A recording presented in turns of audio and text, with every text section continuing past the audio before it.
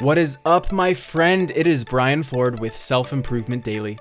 Take ownership of your personal development one tip at a time.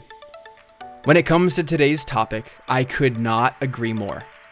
As we strive to make progress on something and create change, consistency is king. Fortunately, I'm not the only one who thinks this.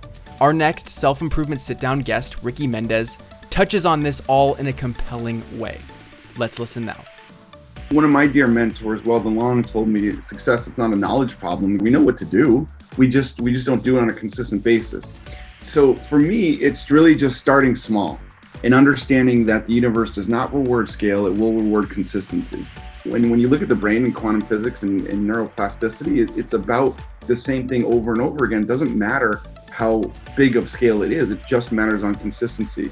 So that right there always gave me a little bit of more inspiration or hope, because I was like, okay, I don't have to go such big scale. All I got to do is find a little niche of what I can do every single day, whether it's 30 seconds or 5 minutes or 10 minutes, but it's cumulative. That adds up. But people, I think we want results yesterday.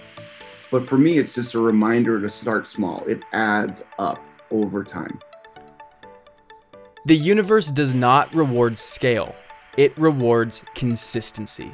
And I want to go a step further to break down why.